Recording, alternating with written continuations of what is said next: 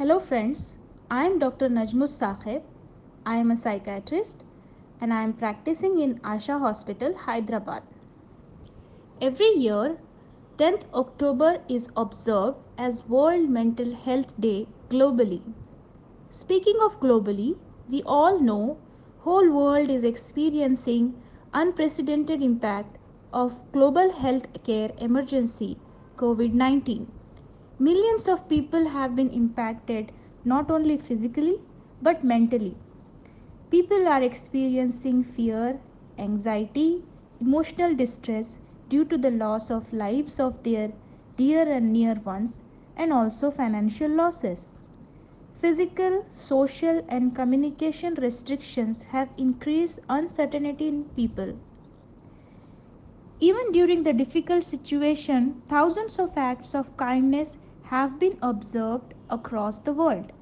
Kindness often prevails in uncertain times, as we saw many people helping each other and connecting with each other without actually connecting. Hence, the theme for this year's World Mental Health Day is also decided as kindness. Kindness unlocks our shared humanity and it is central for our mental health. It has potential to bring us together with benefit for everyone, particularly at the time of great stress. Act of kindness can also help improve our own emotional well-being. This is true whether we are at giving end or receiving end.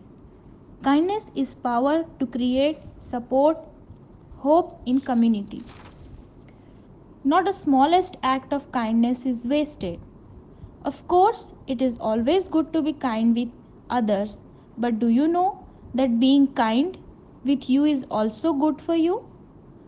It can lower your stress, cheer you up, make you feel good about yourself, and improve your relationships with others.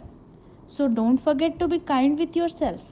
Make that call to old friend, share a gift yourself, cheer yourself because kindness matters the most.